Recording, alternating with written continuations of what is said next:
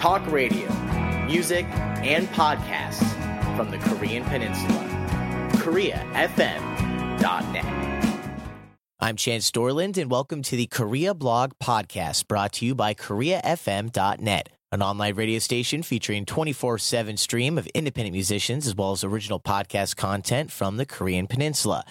This is a new podcast, our second episode, and I'll be joined each time by Colin Marshall, a Seoul-based essayist, broadcaster, and public speaker who writes each week on the literature, cinema, current events, and daily life in Korea for the Los Angeles Review of Books Korea blog. Colin, it's been a little while. We've both traveled. I went to Jeju, and you recently got back from a trip to Japan.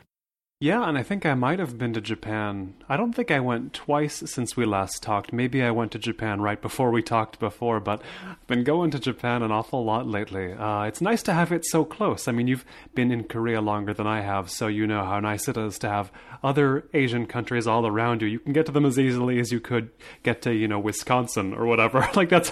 Japan is as close as Portland, from where I was in Los Angeles before. Yeah, it's interesting. Japan is so close, and of course, other countries as well, that I've been to multiple other Asian countries before I had been to Jeju Island, which is, the place to go in Korea. But because Japan's so close, my sister lives in Shanghai, so I went to visit her. I kind of forgot that there's this wonderful, I think they describe it as semi-tropical islands. I went, here in March, so it wasn't really that tropical. It was a little cold. But yeah, I mean, you're kind of spoiled for travel. Growing up in Iowa, you drive 8 hours, you might be in Chicago or you might just be in Minnesota. That's something that people from other countries don't understand about America often, is just how big the place is and how hard it can be to get from one place to another. And sometimes the places might not be that different. Yeah, and even if you get to another country, as you mentioned, might not be that different. I've driven to Canada from Iowa. I don't know why we did it. We just went to gamble, I think, because we were like 18, 19, and we were able to do that. But we drove to friendly Manitoba, Canada, and it was very similar to where we grew up, where if you drove that far in Europe, God knows where you'd end up. You'd be someplace completely different language, food, and everything. But it's funny that the Jeju thing, it actually represents a piece of Korean history a lot of foreigners won't know about if they're just visiting. Like, Jeju, as you know, for so long was really the only destination Korean people were allowed to go. That's the one place that people were allowed to go for their honeymoons, for example. So everybody would go to Jeju for their honeymoon. Vacation was always Jeju. You see that phenomenon to an extent among Americans who can only think as far as Hawaii. But back then it was the law. You couldn't leave. Yeah, with the Hawaii in the United States growing up, people thinking of, we're going to go to Hawaii. That was just us being lazy. I mean, Hawaii is not that close. It's just we're like, that's one of the 50 states. We'll go there. I can still use the money I have. Oh, that's right. You don't have to change it. Yeah, there we are. Oh, hey, God forbid you had to change money. There we are. The times, how they change, both Americans living abroad now. So yeah, well, we'll hopefully do this a little bit more often, but it's so great to travel, and we're able to do that right now with our schedules. So, I'm not going to apologize. I had a very good time, and I'm sure you had a great time in Japan. Today, we're talking about a very different topic than we spoke about for our first episode. We're talking about the South Korean novel, The Vegetarian. It's now seen some international exposure after being translated and released in Europe as well as in the United States, probably some other markets as well. We'll get to that here in a moment. And you recently covered this book on your Korea blog for the LA Review of Books, and you began by talking about, this was really interesting, how difficult it would be for a vegetarian to kind of be here in Korea, so much so that you wrote that they're the only type of person you wouldn't recommend to come visit you here in Seoul. So tell me more about that intro and how that pertains to this novel. Yeah, well, of course, the title of the novel is The Vegetarian, so it leads the reader to believe it's going to involve a vegetarian, and it does, and really the first chunk of the book is all about this one lady named Yong-hye, who becomes a vegetarian, just suddenly turns vegetarian in Korea, which to a lot of readers who don't know Korea that well, it might not seem that notable. But to anybody with some experience of the country, they'll have a good sense of just how hard it is to be vegetarian here. Or, I mean, I'm not vegetarian, so I should say it's how hard it would be, or how hard I imagine it would be. I mean, I know a few vegetarians here, but one of them owns a cafe, so she's, her job is cooking vegan food. She's actually actually vegan. So, she's... It got so bad that she had to start her own cafe. I think that's part of it, yeah. And then another, I know a guy in Busan. He's actually a pretty well-known academic who's also vegan.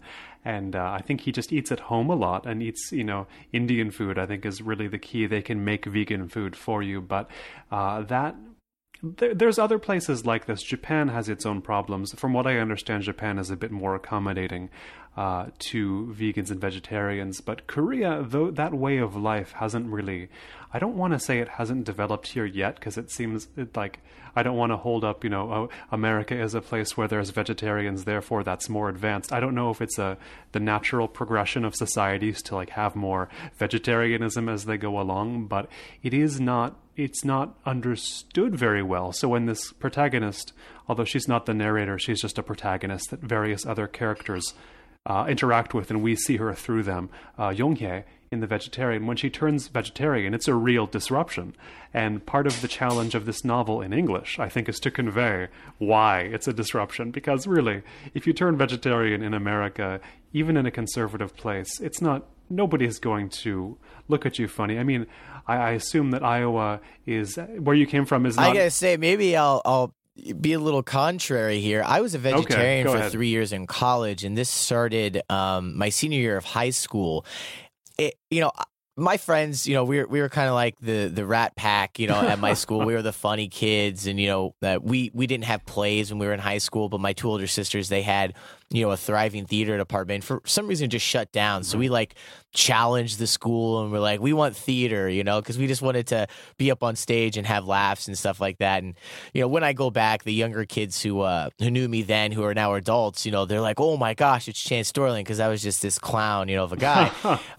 And that being the case, it was weird when my senior year of high school, I decided to become a vegetarian in rural Iowa in a town of 1,000 people. Now, we were 30 minutes driving distance from Des Moines, so, there was civilization on the horizon. Right. And it got to the point that not only was I, I'm not trying to say woe is me, but not only was I just made fun of by people in general, but my friends, we went to McDonald's a lot. They would buy a hamburger and put it in front of me and be like, Chance, eat this. And I'd be like, no, that's okay. I don't want to eat it. And they say, okay, I'm going to throw it away unless you eat it. And so actually, this is it's a fair point you're making. It's true, and we should draw a distinction.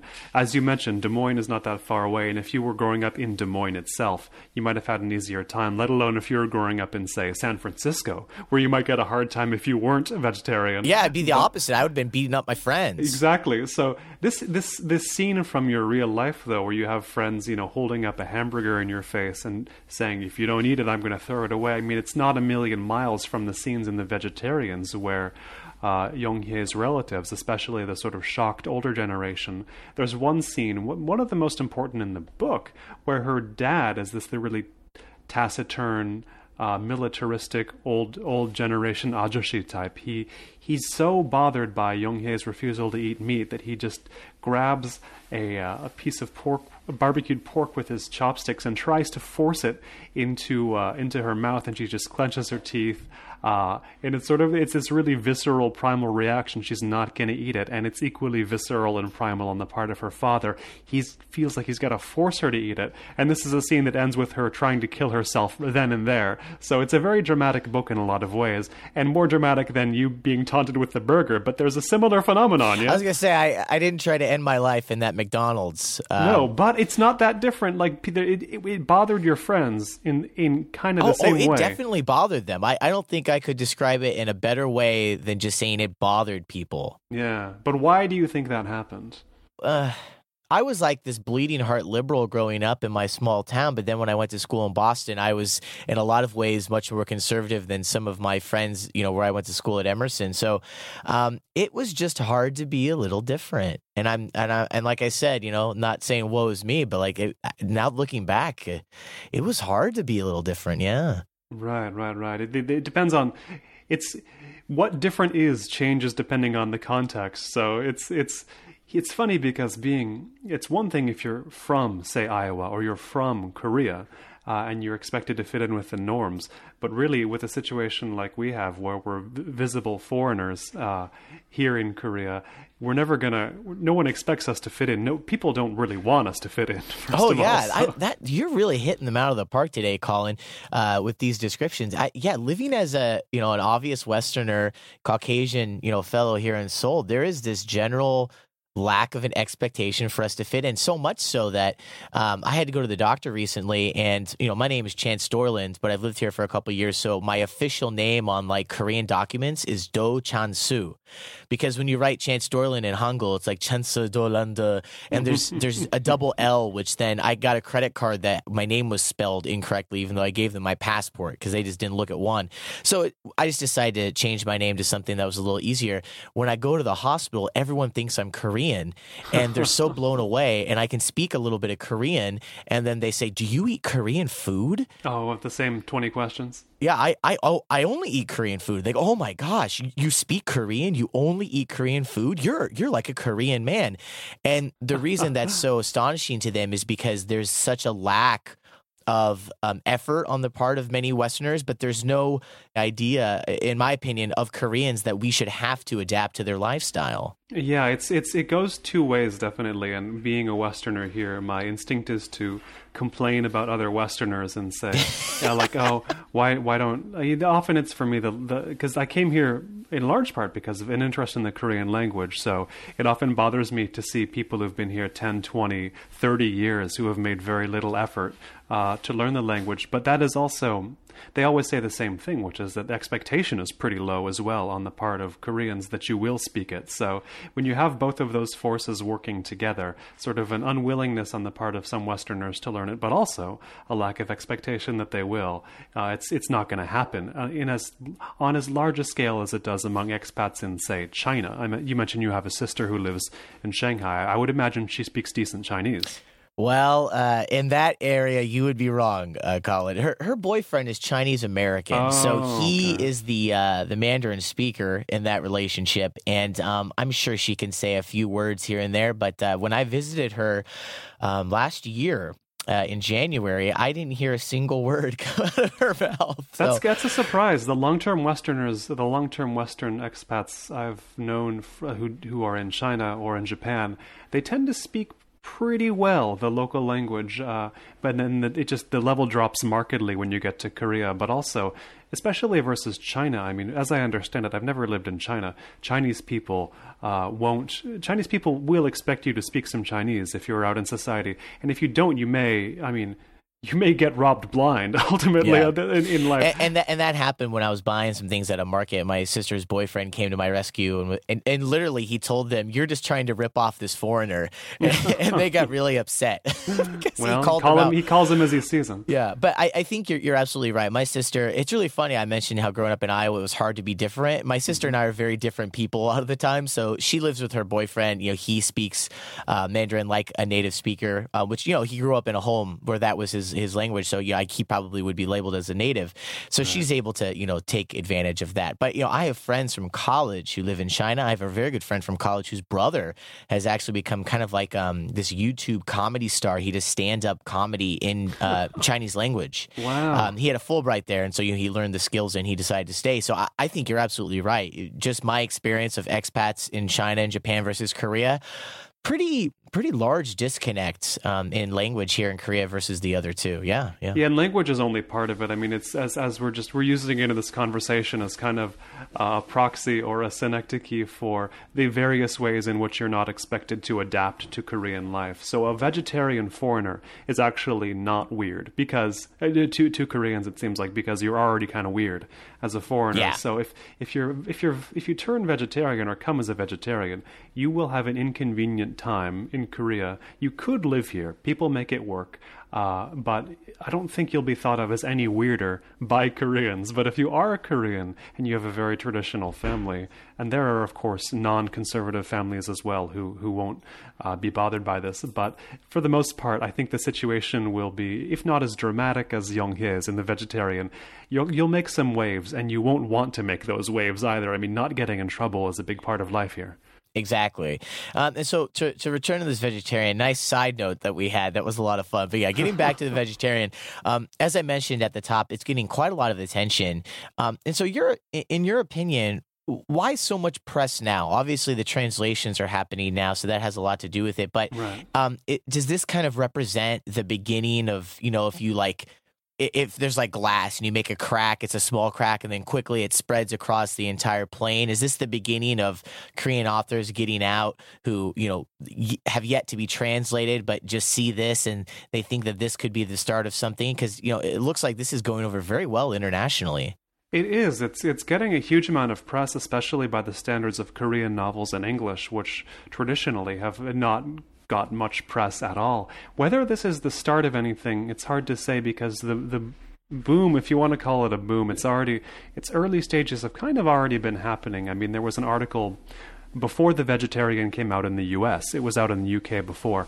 There was an article in the New Yorker about the Korean push for the Nobel Prize and the various authors. There's really only one or two who were ever brought up as candidates for that. So Korea itself, in pushing for a Nobel, has given a lot of government support to literature. And then a general interest in Korea has also simultaneously been developing in the West. I mean, in the rest of Asia, the sort of Korean wave thing has been sweeping across Asia. It hasn't got to the West in quite the way some people believe it has here. But general interest in Korea is at a high point, but it was at such a low point, a non-existent point before, that the necessary factors have all been coming together very slowly. And it's not like there's any kind of craze developing from what I can see, but the interest has never been higher in things Korean and literature in Korean. There's more than ever that's out now. The Dalkey Archive Press they've been bringing out what they call the Library of Korean Literature, a set of, I think they're up to over 30 now, novels and books of short stories, which are very popular in Korea. I've been writing a bit about those on the Korea blog as well, but The Vegetarian has been a singular sort of presence in the media. And it first got big in England, as I said. The translator, Deborah Smith, she's quite young. I know her, actually. She's a friend. I met up with her in what Koreatown London has a couple of years ago over on Tottenham Court Road for a very expensive Korean meal. But she's a good translator, and she's very astute in general, and she is especially astute about knowing how to market a book. And as I understand it, a lot of the publicity push has come directly from her. She's really been trying to get this book out. So the stars have aligned well for The Vegetarian in English, especially because it has a good translator. It has a translator who understands Korean culture, and a translator who is helping to push it as well, which you don't usually get. I mean, a lot of Korean novels do get translated into English. Maybe not a lot, but a healthy amount get translated. But oftentimes, publication is just, once they get printed, publication equals printing. There's never any promotion. There's never any attempt to get it out there. So this is the rare case where you see the results of actually getting it out there. And it really does work, but also because the novel itself is, I think, it's a book that Westerners will find striking because of what it reveals about this other culture they might not know very well. And it does it in a dramatic way that's both very viscerally real, but also kind of surreal. It's not totally a dreamlike or anything like that, but it's weird, and it combines this sort of harsh reality with a kind of weirdness that works well. I mean, you think of creators like David Lynch, or even authors like, this is going to sound like a strange comparison, but Stephen King, I think, is, whatever you think of Stephen King, his ability to combine very weird things with very real kind of sort of the griminess of life is what makes him so effective to so many readers. And The Vegetarian has a little bit of that. Something I want to talk about before we get to the Nobel Prize issue, which you recently just mentioned. When is the promotion going to happen here in Korea? Because, as you know, riding the subway or a train in Japan, you'll see quite a few people reading books or reading newspapers. I lived in Germany. I was back recently. I saw the same thing. You see people reading lots of things on the subway here in Seoul, but it's never a book and it's never a newspaper. Right. Yeah. They're always on their phones, and they could be doing anything on there. I only get a glimpse occasionally. Often they're just on KakaoTalk. I'll go ahead and tell you that I do a lot of people watching, and I look and I see what they're looking at. It's usually comic books or websites or Facebook. People always say like, oh, they could be reading a digital copy of a book. They're not.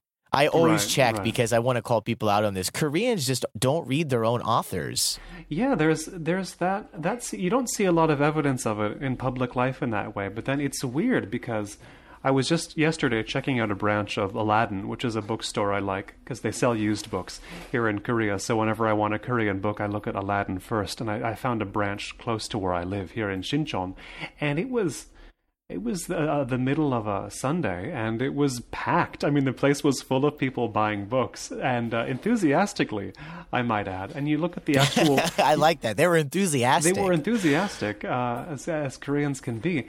And, I mean, when you go to a bigger bookstore like a Kyobo, it's almost like a theme park. I mean, people are really into going to bookstores and buying books. I don't know if they...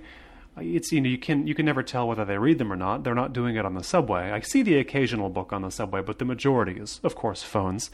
And maybe they read them at home, but people, there's so much made of, and this is, Korea watchers will laugh at this because I'm going to bring up the OECD statistics, and Korean people who write about Korea and who get Korean reactions to global issues. The OECD statistics are sort of a bugbear. You know, people think that they just were invented to make Korea look bad because Korea doesn't. Korea never really does too well. They're always number one on the really bad categories. Yeah, and it's low on some of the good categories. Like whenever there's a study, OECD or otherwise, for amount of reading, the extracurricular reading done by students or non-work related reading done by adults, it always ranks fairly low. And I know a novelist here in Korea I think he's actually one of the best known novelists in Korea, but he says he routinely gets this question from people. People ask him to his face, I don't have time to read all your books, so what's one book of yours I should read? So it's much is made of the lack of time to read, but the book market seems to be growing. So you have these two seemingly incompatible trends. But also, I mean, if you really think about the history of the country, they've got to have more time to read than before. It makes sense that during the Park Chung-hee days, people didn't have a lot of time to read. But now, I mean, there seems to be a bit more flexibility, even if it just means people there's not as much work to go around, right? So what are you going to do with your time? Maybe reading is a solution there. Yeah, and I like Korea. You know, I think we both like Korea. We choose to be here. So I'm not trying to kick Korea while it's down. Maybe people are reading at home, but it's just this is a really obvious difference. Even in the States, when I went to school in Boston or where I lived in New York, never took any public transportation when I lived in L.A. L.A., you have some room to improve. Well, they're getting there. Expo line opens in May. You're getting there, slow but steady. LA, I'm a little bit of a fan of LA. It's okay, and I know you're a big fan of the area. But yeah, I would love to see more books here on the subway, and I would love to see people, reading like a Kindle-like device or something like that. But it's such an obvious difference. I don't think I've ever seen anyone reading a newspaper on the subway here in Seoul, other than maybe like a 55 or older, gentleman in a suit who would read probably like, the business section, something like that. Right.